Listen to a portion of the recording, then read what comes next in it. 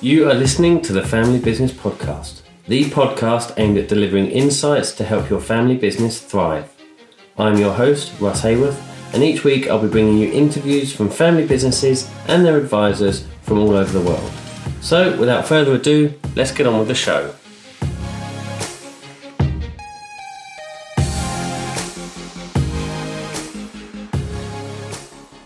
Well, hello and welcome to this week's episode of the Family Business Podcast. I am delighted today to be joined by Susie Wolfson and Matt Timmons from PwC. We are going to be talking about changes in legislation that will aim to increase employee engagement and transparency. So firstly, Susie, Matt, thank you for joining us and welcome to the show. Thank you. And perhaps we can start by, if you can introduce yourselves, give a bit of background as to your roles within PwC, and then we can get into what these changes are and go from there. Thank you, Russ. My name is Susie Wolfson, and I have spent nearly 32 years working at PwC, working solely with private businesses. I am an audit partner, and I've helped businesses grow from no turnover to very large families with succession issues. Fantastic.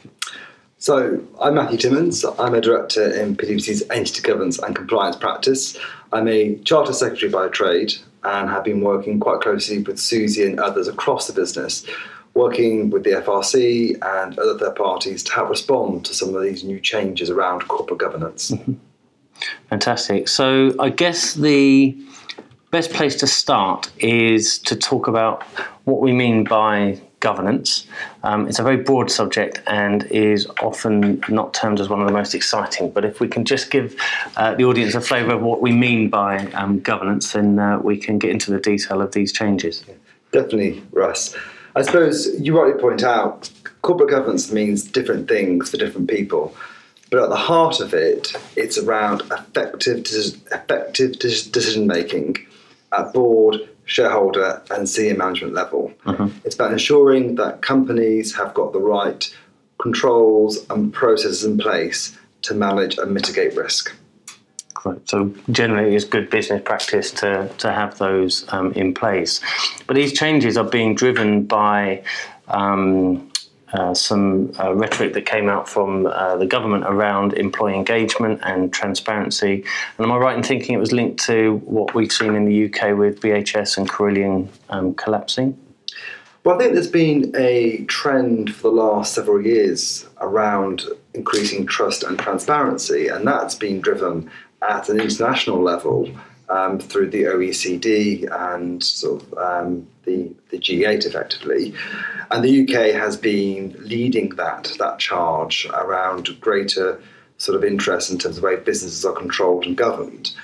There has been a much more keener interest here in the UK around the way businesses interact with wider stakeholders. And we've seen that over the last 18 months through several pieces of regulation, through gender pay, modern slavery, prompt payment, etc., where there is now a greater focus on how companies and their owners interact with the wider community. Fantastic. And these changes that are coming in, can you give us a feel for what they are, who it's going to impact, when it's going to impact them? Well, I suppose I can give you, there are four key areas of change, and they impact different companies with different sizes. And there are financial thresholds. For the very, very large private businesses, they're going to have to adopt a new corporate governance code. Where they don't, they're going to have to explain why and what existing infrastructure is in place. For a large population of entities, they're going to have to report on how their directors actively consider and apply their duties, and in addition report on how they identify and interact with their stakeholders, and increasingly now how their employees factor into that decision-making process. Okay, great. And obviously we are the Family Business podcast, and a lot of the work that we do with families is around engagement on values and exactly the kind of thing that it seems this legislation is trying to impact. So, Susie, perhaps you can give us a feel in terms of your work with family firms, how aligned family businesses are at the moment to these types of changes? I think family businesses are actually aligned. It's just they're not aligned in the way the legislation is set out. So I think if you look at family businesses, they have a culture and a tone set from the top. They have a purpose. And from that purpose, they create a vision, a strategy, and a lot of objectives, which creates trust and transparency. They do it in their own way. It may be they sit around a kitchen table. It may be for a small family business, the whole business, including the employees, can sit outside and discuss. So these things do exist. It's about how do we formalise them so that we can help them get the evidence that they are actually doing it. Uh-huh. And the changes that are coming in are going to force this upon certain businesses. And Matt mentioned the criteria for those. That perhaps if we can break down what those are so that our listeners can see whether they're going to be directly impacted or by proxy. Yes, and I think very simply we can split it two ways, but predominantly it's what the Companies Act will call larger businesses, and those are businesses with a turnover of 32 million, with a total assets of 18 million and 250 employees. Mm-hmm. And they'll be impacted by stakeholder engagement. And then those businesses that just have 250 employees will also have to look at employee engagement. Okay. And we say just look at, actually, that's quite a big task to work out who your stakeholders are and what you're actually doing, and then equally what with your employees. And the other thing you also need to think about within that is what is your director's duties and how are you actually taking those seriously and actually evidencing what you're actually doing. Uh-huh. And I know this morning you have both been involved in a seminar where you've been discussing this with an audience. How has it gone down with them? Are they surprised by what's needed? Are they prepared? Are they not? I suppose actually, I think what we took away is that it's a mixed response in the sense of some companies have started to look at this in more detail. Others, today was the actual start of that process. Right. And what we're saying is actually start looking at your group structure now, undertake an impact assessment, look at which of the entities meet the different thresholds, and start to think about what you currently do and what you're going to have to do from next year onwards. And it's 1st of January, is that right? 2019 for accounting periods on or after. Fine. So you won't actually report until 31st of December 2019 accounts. Okay. But you need to start gathering the data and starting to think about it. And actually, one of the things we were discussing this morning, and certainly for family businesses, where you sit around a kitchen table and discuss what's happened in the week, actually you need to formalise it. So that would in effect be a board meeting, but there would be no evidence. Actually, you need some evidence now that you've actually had it. So again, you cannot retrospectively create it because you won't remember what you said on the 1st of January as you pulled the last of the crackers or ate the last of the... We all agreed. We all agree with Dad. Yes, exactly. Yeah. Okay, and in terms of some of the other specific things that businesses are going to have to change, if they fit into that bracket, which is going to be an awful lot of firms that will fit into that bracket, what are they going to need to do differently now or from January compared to what they're doing now? Well, I suppose, as Susie said, first of all, is if they're not having board meetings, start having those board meetings. But behind that's going to be actually how are you going to sort of put the infrastructure in place? For example, in terms of reference, where you've got family businesses that have got independence between the owners and the board, what matters are being reserved for the owners of that business and what matters need to be kept at a board level. Uh-huh. We look at your governance documents like your family constitutions or your articles of association. They're going to be critical to help you evidence that you've thought through these changes and that you're actively responding to them. Mm-hmm. And the documentation of it needs to be in an official sense, i.e. it's going to be a part of a report to auditors, or how's it going to be presented? Because I can imagine, as often with legislation, is that there is a lack of awareness around it until potentially too late. So if people are going to get to, say, March or April next year and think, should have been doing this, is it a physical thing they need to prepare? Well, again, both these, for both stakeholder engagement, employee engagement, and the director's responsibilities, they'll be split between the strategic report and the director's report. Mm-hmm. Those aren't audited per se by auditors, but actually what auditors do is do a comparison of what's written in there and actually what they know exists. Right. So again, there will need to be something, okay, that helps provide the evidence that if they say they've had 12 board meetings, there is something that shows that they have had 12 board meetings. Yeah. So I think it's about starting to think about how do you formalise some of these things, but actually more importantly, how do you embed, again, that culture that already exists in the organisation to provide the evidence. And that can be apparent amongst the family who are involved in the family business, but not necessarily filtered down throughout the entire workforce and stakeholder group. So what can businesses be doing to try and improve that side of things if it's not something they're doing currently? Well, I think first of all, they'll have to identify who their stakeholders are. I mean, interesting, this morning, somebody asked the question, is the regulator a stakeholder? And that actually sort of provided some thought and debate from the FRC and from the panel. What we also heard was quite some interesting examples of how you got junior board members. So these are sort of junior members of the workforce who come to the board meetings. They're not members of the board, but they're invited to attend to see how the board works. Yeah. You've got to meet the CFO day. So there are different ways in which businesses are creatively thinking about that interaction. I know, Susie, you've got this great example.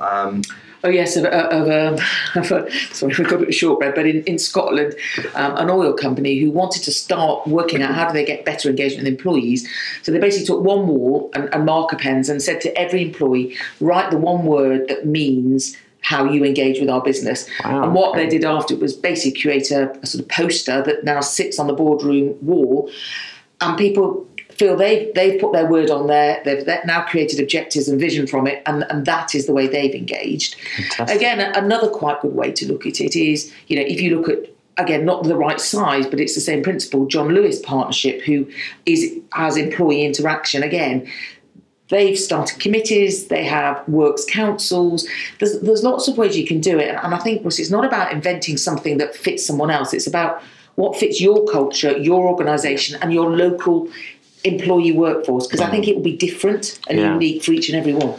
And as well as it being a requirement of what we're talking about with terms of legislation, it's also good practice. It's also going to have benefits to the business. Having engaged employees and stakeholders should only be a positive thing, shouldn't it?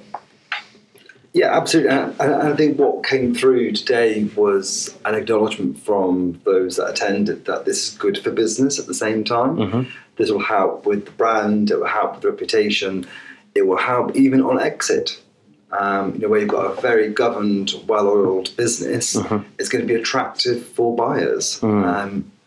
Or even families where they want succession. And again, I'm working with a couple of families when we're looking at succession of those families in the business and those family members outside the business. And actually, if you don't have a proper succession plan, you can't, that culture and the values that you want to be passed down, if you don't explain it and you die, there's no hope of it carrying on. So again, I think the governance framework allows you to be able to put that in place so that it helps the longevity of the business. Yeah, absolutely, and I agree that the more communication that there is around things like succession, and the earlier the better.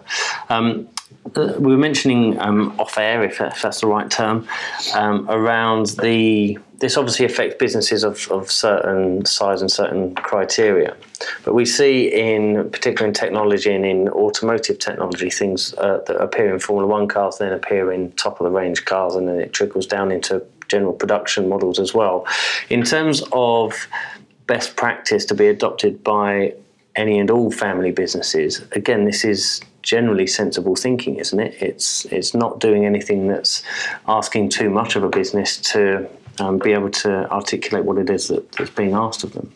No, I think it goes back to when we start with an entrepreneur with an idea, what's your purpose, what's your vision, what's your strategy, what's your objectives, and how are you going to implement it, and actually start with the right system before you've even sold something. So again, absolutely, I think it is definitely good practice to start your business and as it grows with the right control, with the right governance, with the right sort of structure around you to make sure you will survive. Why would you get to, when we do work with some businesses that get to 300 million and realise they don't have a proper system, and you're basically taking the sticky plaster off and working backwards. But as eggs be eggs, there will have been some leakage somewhere, because without that proper robustness, it is difficult and you won't get it right. And the other thing to think about, which you definitely see in some smaller businesses, is, do you have an independent non-executive?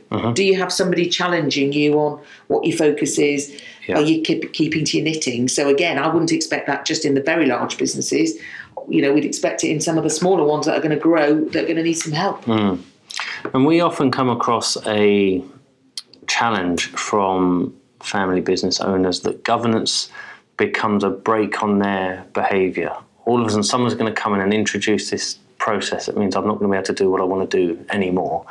Whereas, I think we've mentioned it on previous shows, it can be an enabler. It can be the framework and it can be the platform from which the business can move on to that next level and can help to make succession a slightly easier process. Is that something you see in your day-to-day as well? Because obviously you're working with lots of different types of businesses. Yeah.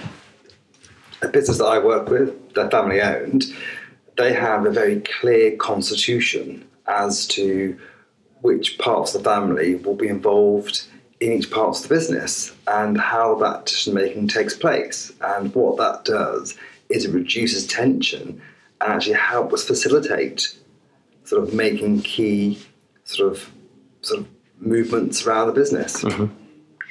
And I think equally in slightly smaller businesses, having a constitution or having a framework or having some rules, in inverted commas, that help govern the way the business is run means if you do have a family member who isn't quite right, then you have a set of rules that say you can only come in if you've got the right skill. And again, as you say, Matt, it stops that conflict. So I think actually in the long run, it creates more successful business. It will be painful for some family members who think they can go on forever, and actually, that sticky baton being passed from father to son was always quite difficult. We've had lots of those discussions, but actually, if you have a set of rules, it's much easier to help with that transition. And would using the legislation be a good starting point for, even if businesses aren't directly affected by it, if it's not in the criteria, using it as a guideline to say, well, okay, this is what, when we get to this size, we're going to need to be doing. Let's use this as the framework to go forward, or should they start smaller and just say, well, let's at least just formalise our board meetings as a starting point? Well, I think that's quite interesting, because if you look at the Waite principles, now this is a voluntary sort of code designed for private business, and it's designed to cover a broad church of private business.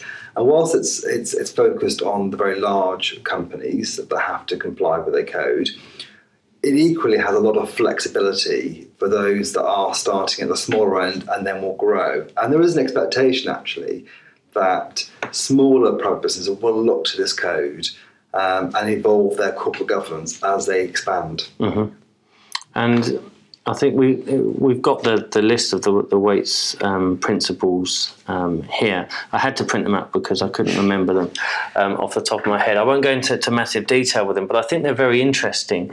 And as you say, they are voluntary, or they will be voluntary when they... They are voluntary. They are voluntary. But equally, family businesses can look to other codes. And there is an alliance covering a number of sectors and industries that has input into these principles to make sure they are relevant, in particular for sort of family business. Yeah. So if we pick some of them, principle one is purpose. So an effective board promotes the purpose of a company and ensures its values, strategies and culture. Again, that aligns brilliantly with family business. You've got board composition as principle 2, to make sure there's diversity on the board. Again, I think we'd agree that that's generally important. And I think in that, and it may be in a later one, but also the effectiveness of the board. Yes. So again, we talk about with our clients about actually they probably need some training, and we probably see far too often with family businesses that no one does any development, and actually that'd be quite crucial to that bit, and I think be helpful for everybody. I agree. And the composition of the board, I think, is a fascinating subject because depending on what stage the business is at, the board composition can be predominantly dad focused, and maybe some of his older advisors who are grateful to the fact that they're working and aren't really going to challenge any of the assumptions or decisions that are being made. So it's almost like a rubber stamp board where everything goes that way. You've then got the stage where kids get involved in the board, and again, is that really effective if it doesn't have somebody independent sat on it? So considering board structure is sensible at an early stage so that you don't start to make mistakes that perhaps will come back and bite you later on. And having enough flexibility in your constitution or your articles of association or your rules that say when you get to this point you need to start thinking about X, Y and Z. I just think it's helpful. Yeah.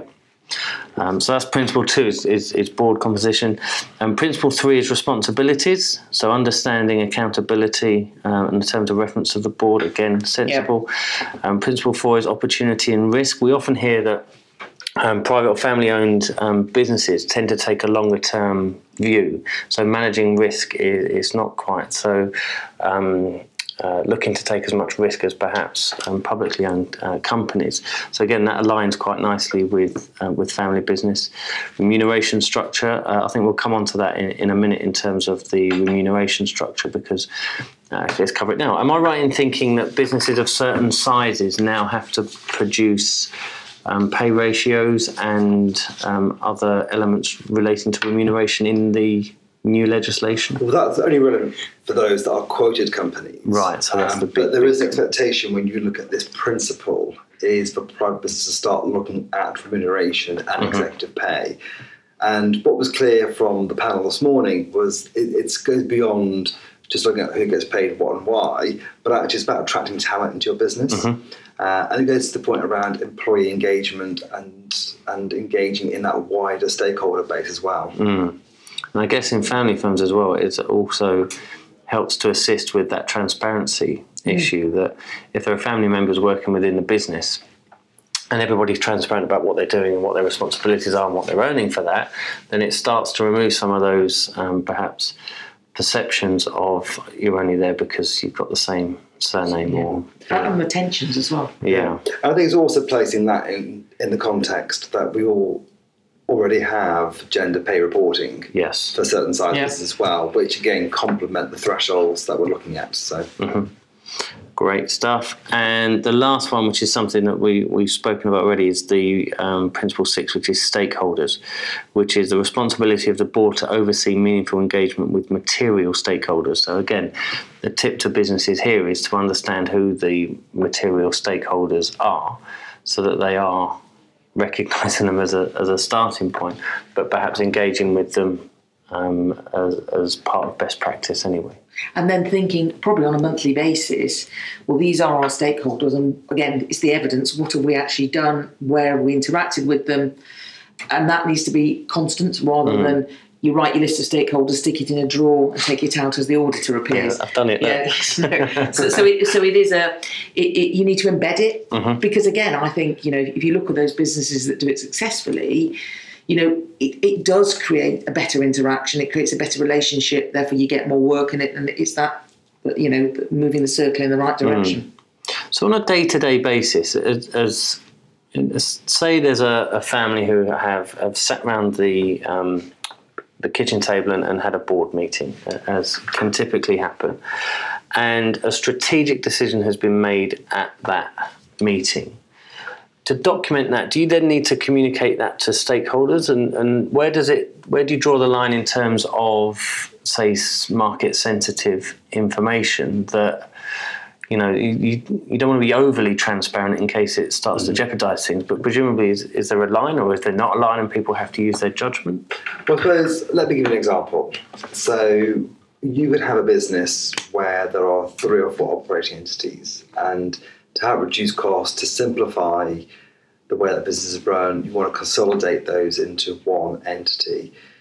You may actually just have one big contract overall, but you may have a supply chain of multiple contracts and multiple engagements that support that one big contract.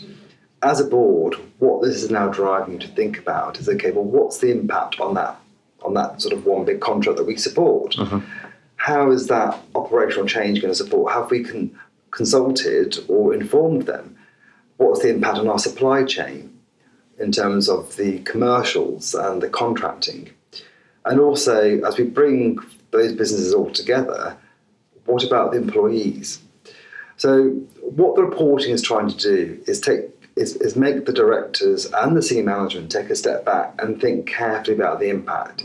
You can still go ahead and make those choices, but it's making sure you've got a proper process to think about that. Equally, it's documented, and then you've then got to think about, well, how are you going to report on that the year after, both through your annual accounts, but also on your website. And I'm guessing as well, we'll perhaps see more of this next year as the changes start to take effect. It's a good opportunity to spot where there might be weaknesses in process around that exact type of thing, because if it's something where typically the strategic decision is just taken at board level and that's it, and then there's no engagement beyond that, and actually there's value in doing that, it highlights that and can almost become a self-fulfilling prophecy that it helps, again, improve that overall engagement.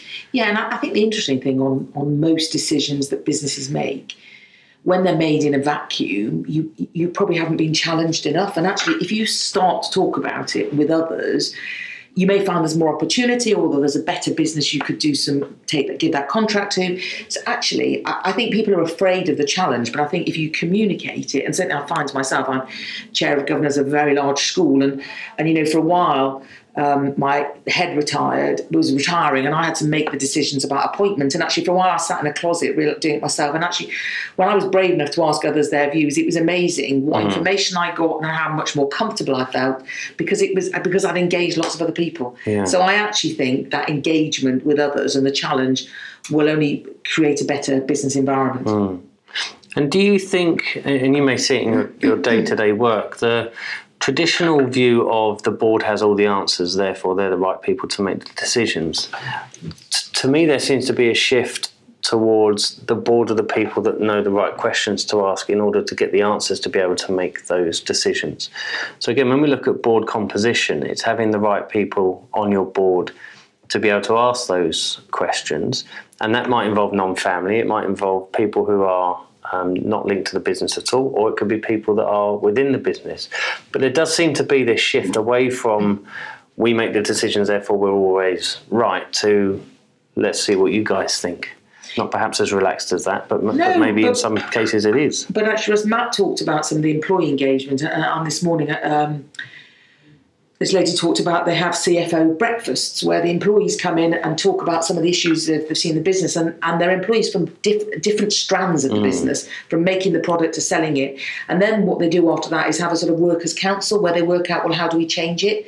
So I think the board needs to ask the difficult questions, but they've also got to be brave enough to look for the person with the right answer, who may not be a board member, who may actually be the cashier sitting at the particular till in that particular store where they've got the most amount of fraud. I mean, so again, I think it's being brave enough to get the right person to engage with.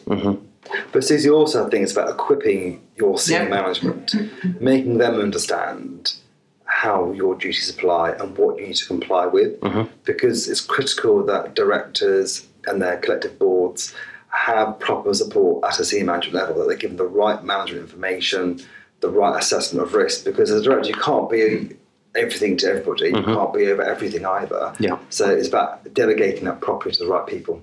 Okay, fantastic. And with the new reporting requirements, how are they then policed is probably the wrong word, but rather than it being, we're reporting into a black hole where nothing happens, presumably there's a reason behind this, that there would then be consequences for not doing it.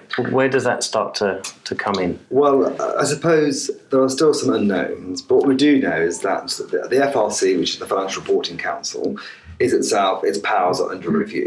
It's felt very much that they should play a prominent role in reviewing the new reporting obligations and how businesses are responding, and potentially have some forms of powers of sanction against directors and their boards for not sort of complying.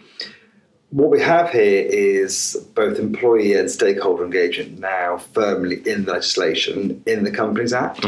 So it imposes great responsibilities and obligations on directors, so personal liability kicks in. Right. And there is now the potential for broader litigation, because what you have now is a broader population of people that boards have to think about, and that opens itself naturally to people being able to challenge that. Yeah. And again, would that be something that is generally available? So if somebody is working within an organisation and goes, actually, I don't think these guys are doing the right thing with this business, they can challenge directly? Or do we need to wait for something to go wrong, as we did in cases like BHS and Carillion? I think at the moment there aren't any formal protocols that will allow a stakeholder to currently litigate against the directors, but that's notwithstanding that that possibly can happen. Yeah.